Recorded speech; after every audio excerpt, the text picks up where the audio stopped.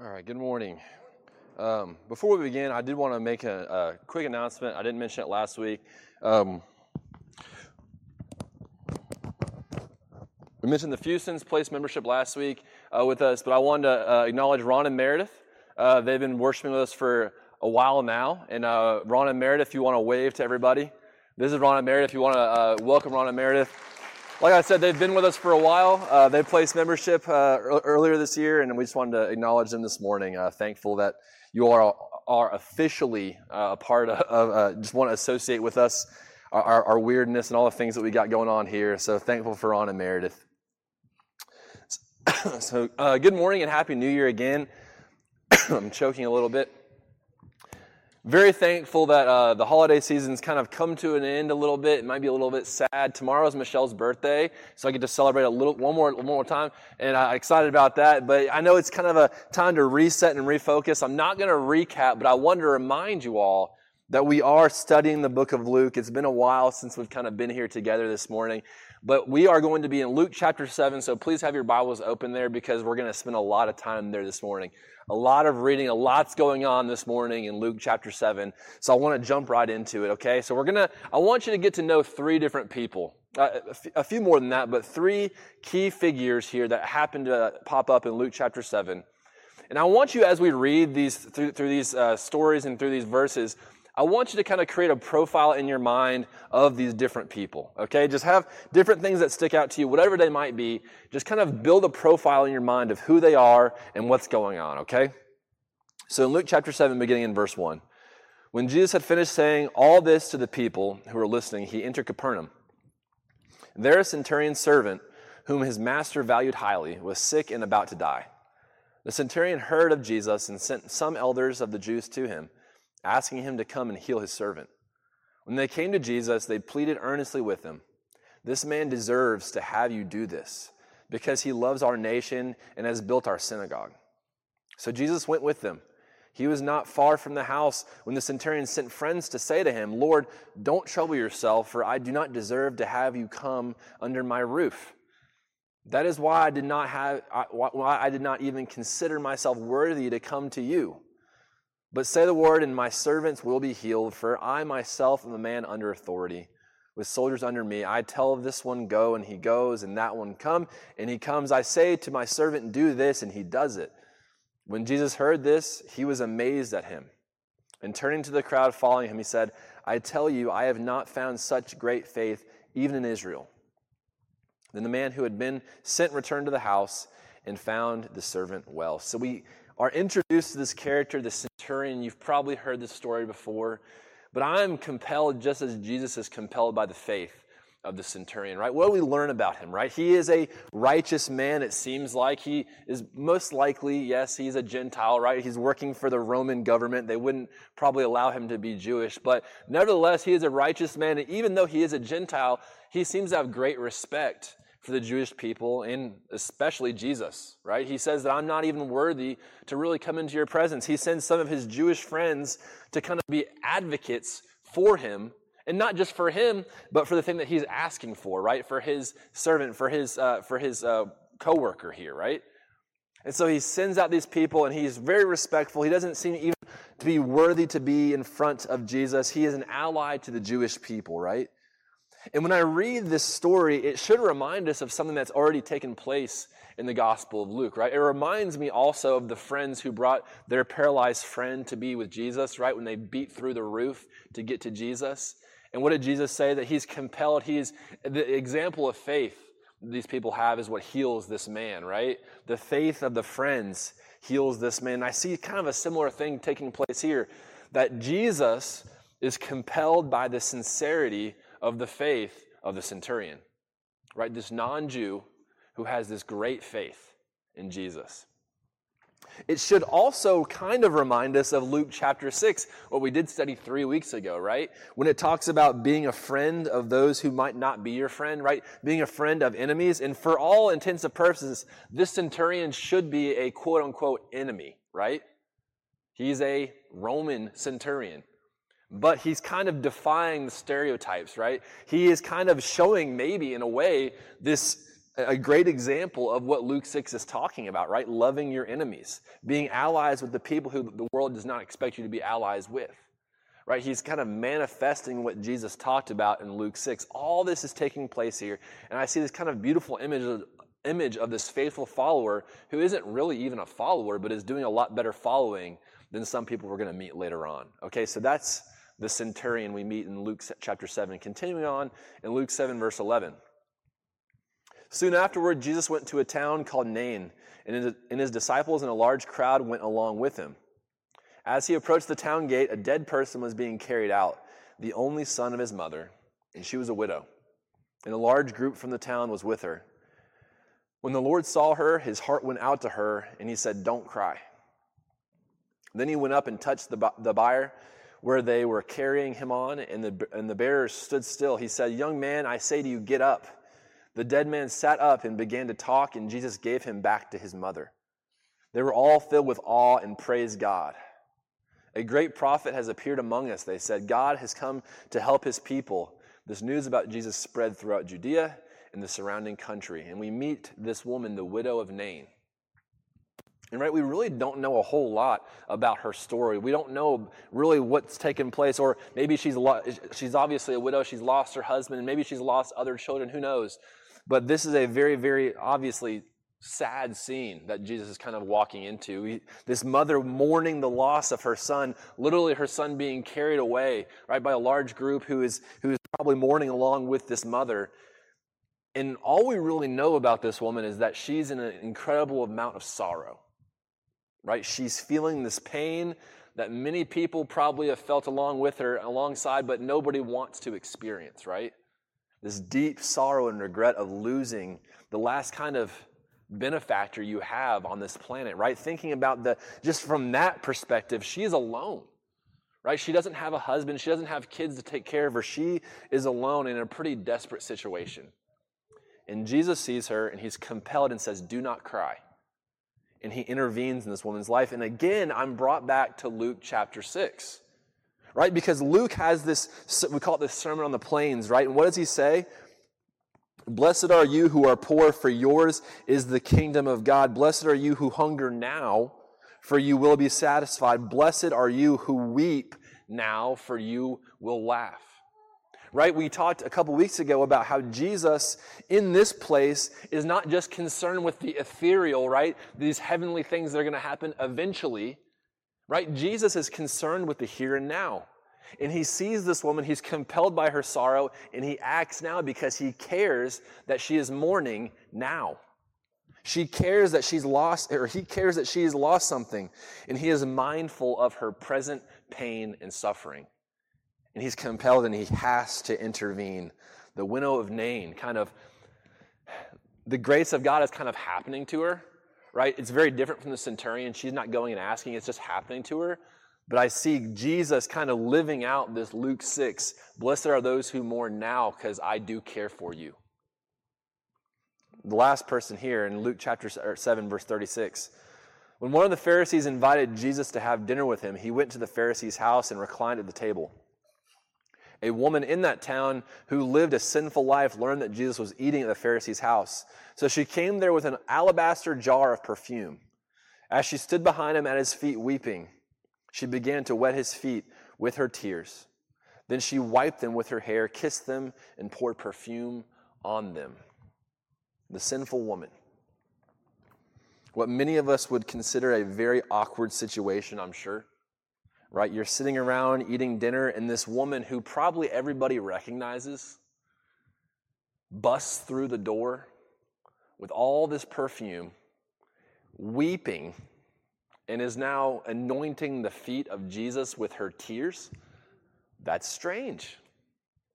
Is it not? It is very strange. It's I'm kind of putting myself in the position of somebody else reclining at the table, and I'm feeling a little uncomfortable.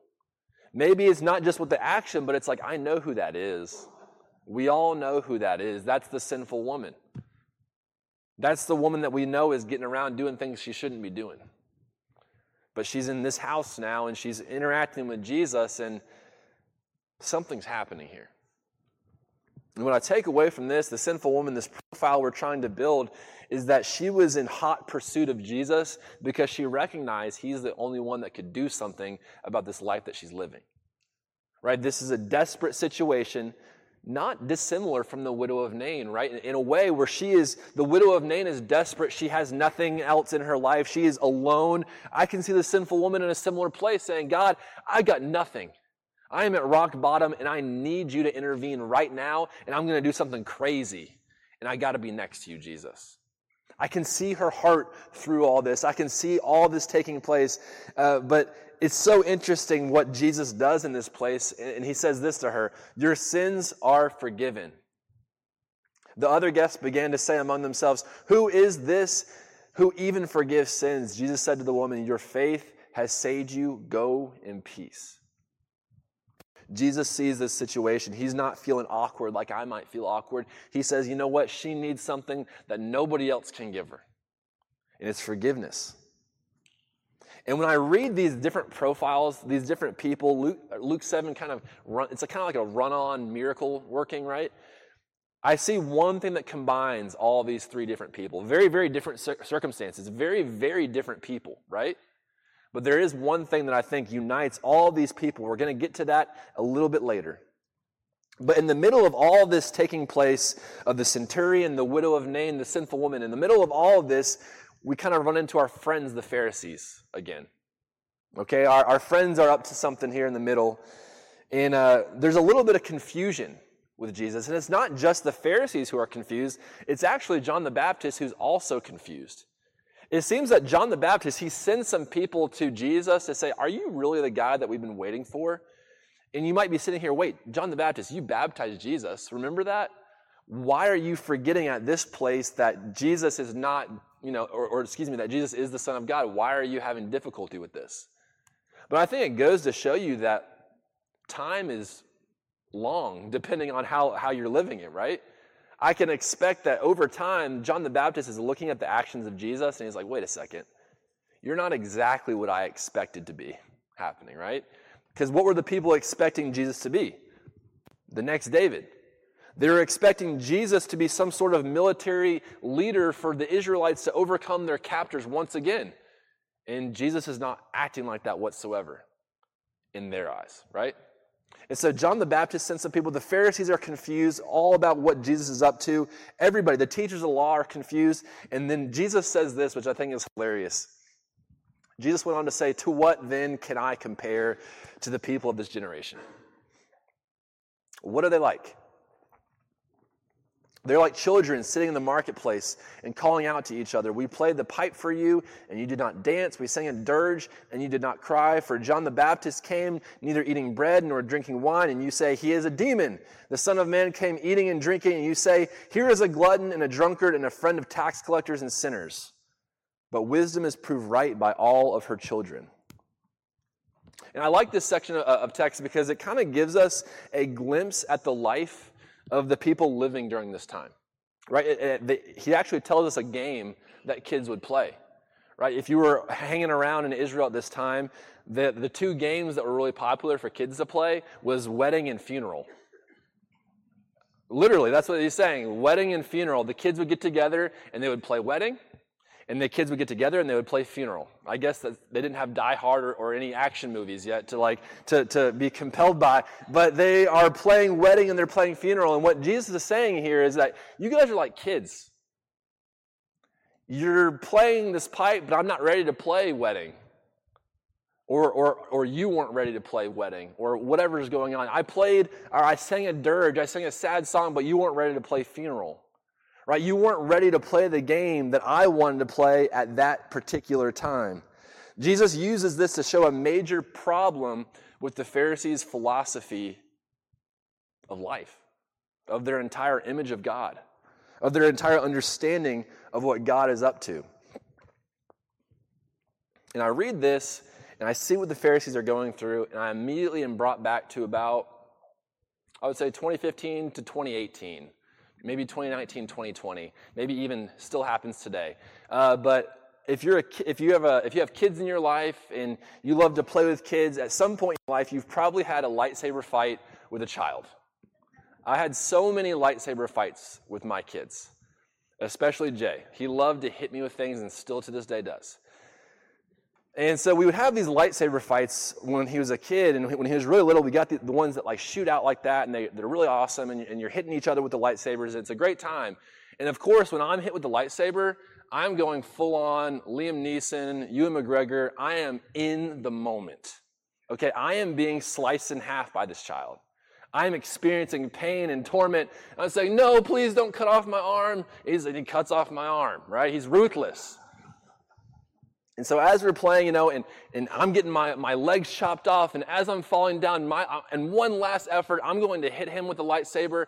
But silly me, there was a force field. Like, there was a force field so that even when I hit him, he was fine. Because the force field stopped the lightsaber from slicing him in half. And so as we would play more and more, I would hit him when we're just starting. Oh, there's a force field there. I'm like, man, I should have seen the force field. Or I'm trying to use the force on him, and he said, wait, that doesn't work on me. And it happened over and over and over again, and to the point where I was like, Jay, you have to buy into the game, man. If I hit you in the arm, you got to lose an arm. If I hit you with the leg, you got to lose a leg. We got to play fair. And he didn't like that, right? He wanted the force fields and all the magic. And of course, that's just being silly. But if you ever play with kids, that's how it always happens, right?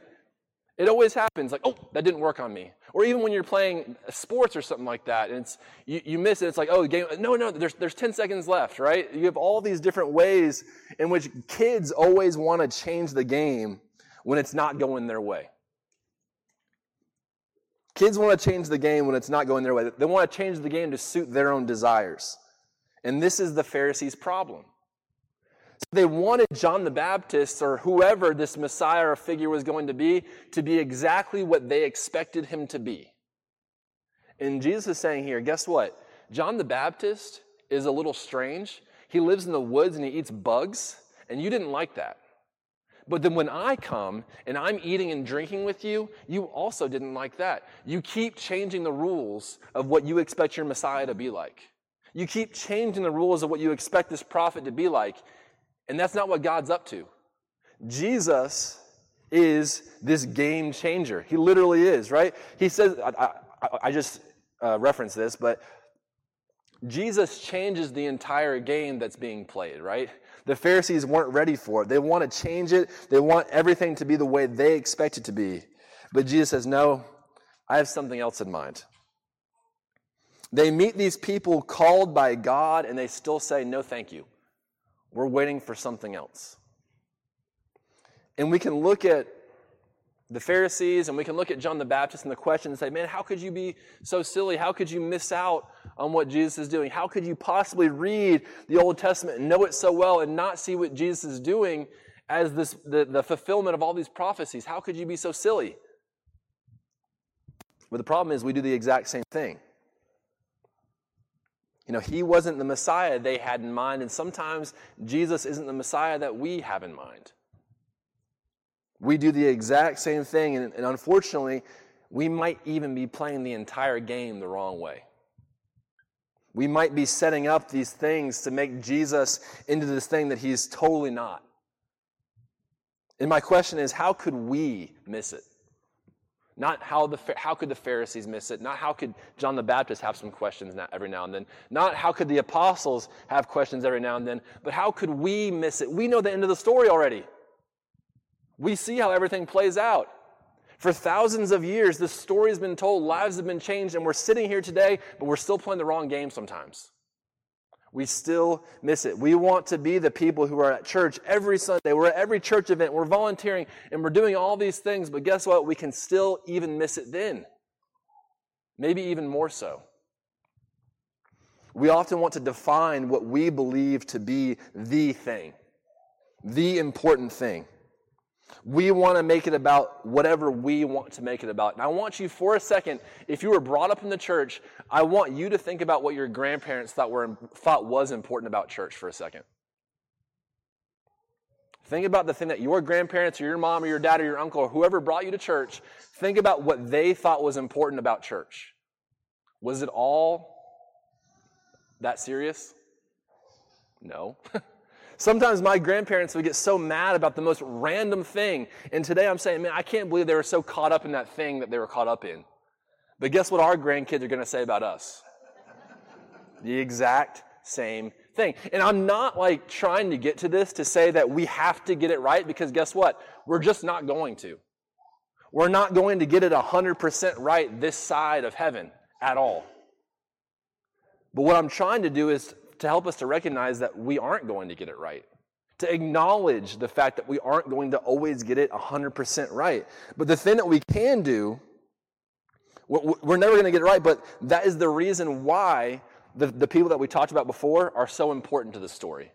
Okay, right? Because we talked about the Pharisees. They're playing the wrong game. Jesus changed the entire game. But Jesus gives us an example in this very chapter at how to combat all this indecision and all this confusion. It's the things that they do here, right? The things that the Roman centurion do, the things that the widow of Nain do, the thing that the sinful woman all have in common, that one thing that I said that combined all their attributes and all their situations together is this. They all authentically surrender their burdens to Christ. All authentically surrender their burdens to Christ. And I feel like I make this point all the time, and sometimes I get caught up in my own head. I say that too much. But the Bible says this all the time, so I don't feel so bad.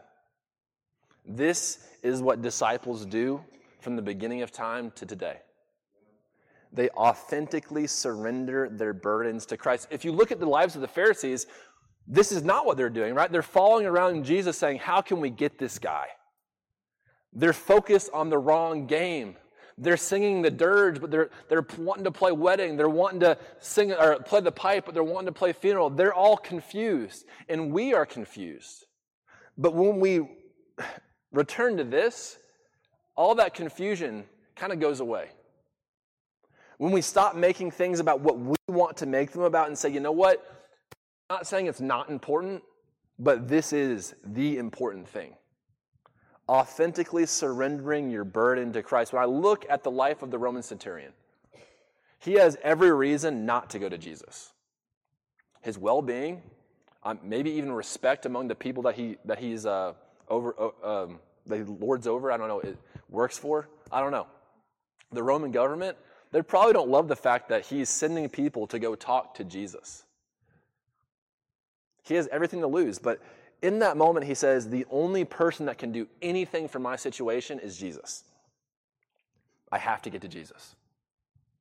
Now, the widow of Nain's a little bit different because, like I said, she doesn't actually go to Jesus, but the fact is that she is in such a place where it seems that she can't go anywhere. Her sorrow is so felt that Jesus has to intervene, and I guarantee there are people in this room right now that have felt the same way that she is feeling in this moment. But it's that authentic surrender that Jesus says, I need to do something about that. I need to intervene into what she's going through. And I look at the sinful woman. That is authentic surrender, the poster child of authentic surrender. I don't care what people think. I don't care what is going on around me. I have to get to Jesus, and I have to do this today. Authentic surrender to Jesus. And not just, when times are good, but the burdens that you're experiencing. That's what kind of levels out all this confusion. I'm not going to go through all the things that church people like to get mad at each other for. There's a long list we could probably go over. There's probably things in the back of your mind that you're thinking about me right now that you don't like all that much. That's okay. I'm fine with that.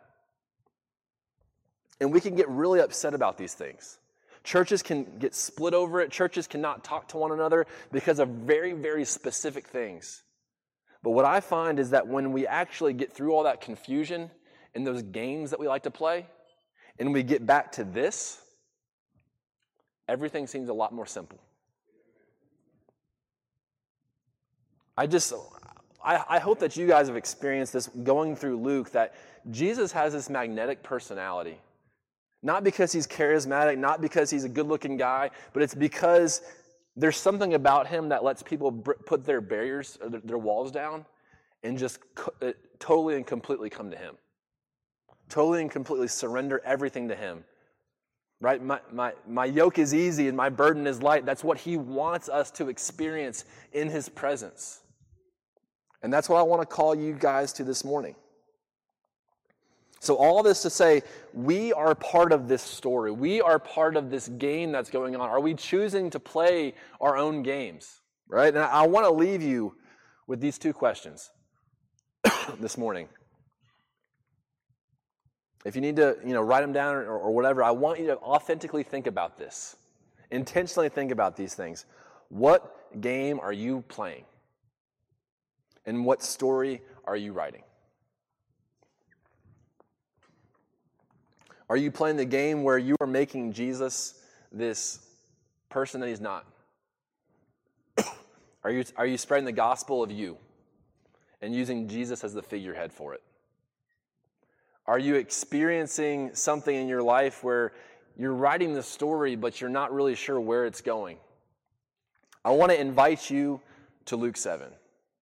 I want to invite you to these faithful people who, at the very core, are saying, God, I need you to do something about this because I can't do anything about it. I want to invite you to that story this morning. Let's pray. God, I thank you for this day. I thank you for these people. I thank you for Luke 7, and I thank you for these kind of characters that pop up that just show us what real faith looks like. And I also thank you for the other example where people can be confused, God, because it's not just the Pharisees, but it's us. We get confused. We want to play our own game. We want Jesus to go along with it. God, help us to refute that. Help us to put that away. Help us to recognize that you are writing a story. You are putting us in a direction to ultimately serve you forever. God, help us to be about that story and dismiss any other story or game that we might be up to. It's in Jesus' name we pray. Amen. So we want to invite you this morning. If you have trouble with surrender, guess what? You're not alone. Even that word has terrible connotations of weakness, that you're not able to complete whatever you've set out to complete. But guess what? That's the only way into the kingdom of God. Like, you're not going to do it by yourself. So if you're having trouble surrendering, please let somebody help you along the way. If you're saying, I need to surrender, yes. Make that commitment today. If you want to come forward, we're going to have people up here to receive you. But if you want to get in the back or whatever, there's elders in the back every single Sunday. If you don't want to talk to any of us, I encourage you to talk to somebody, right? Talk to somebody today while we stand and sing.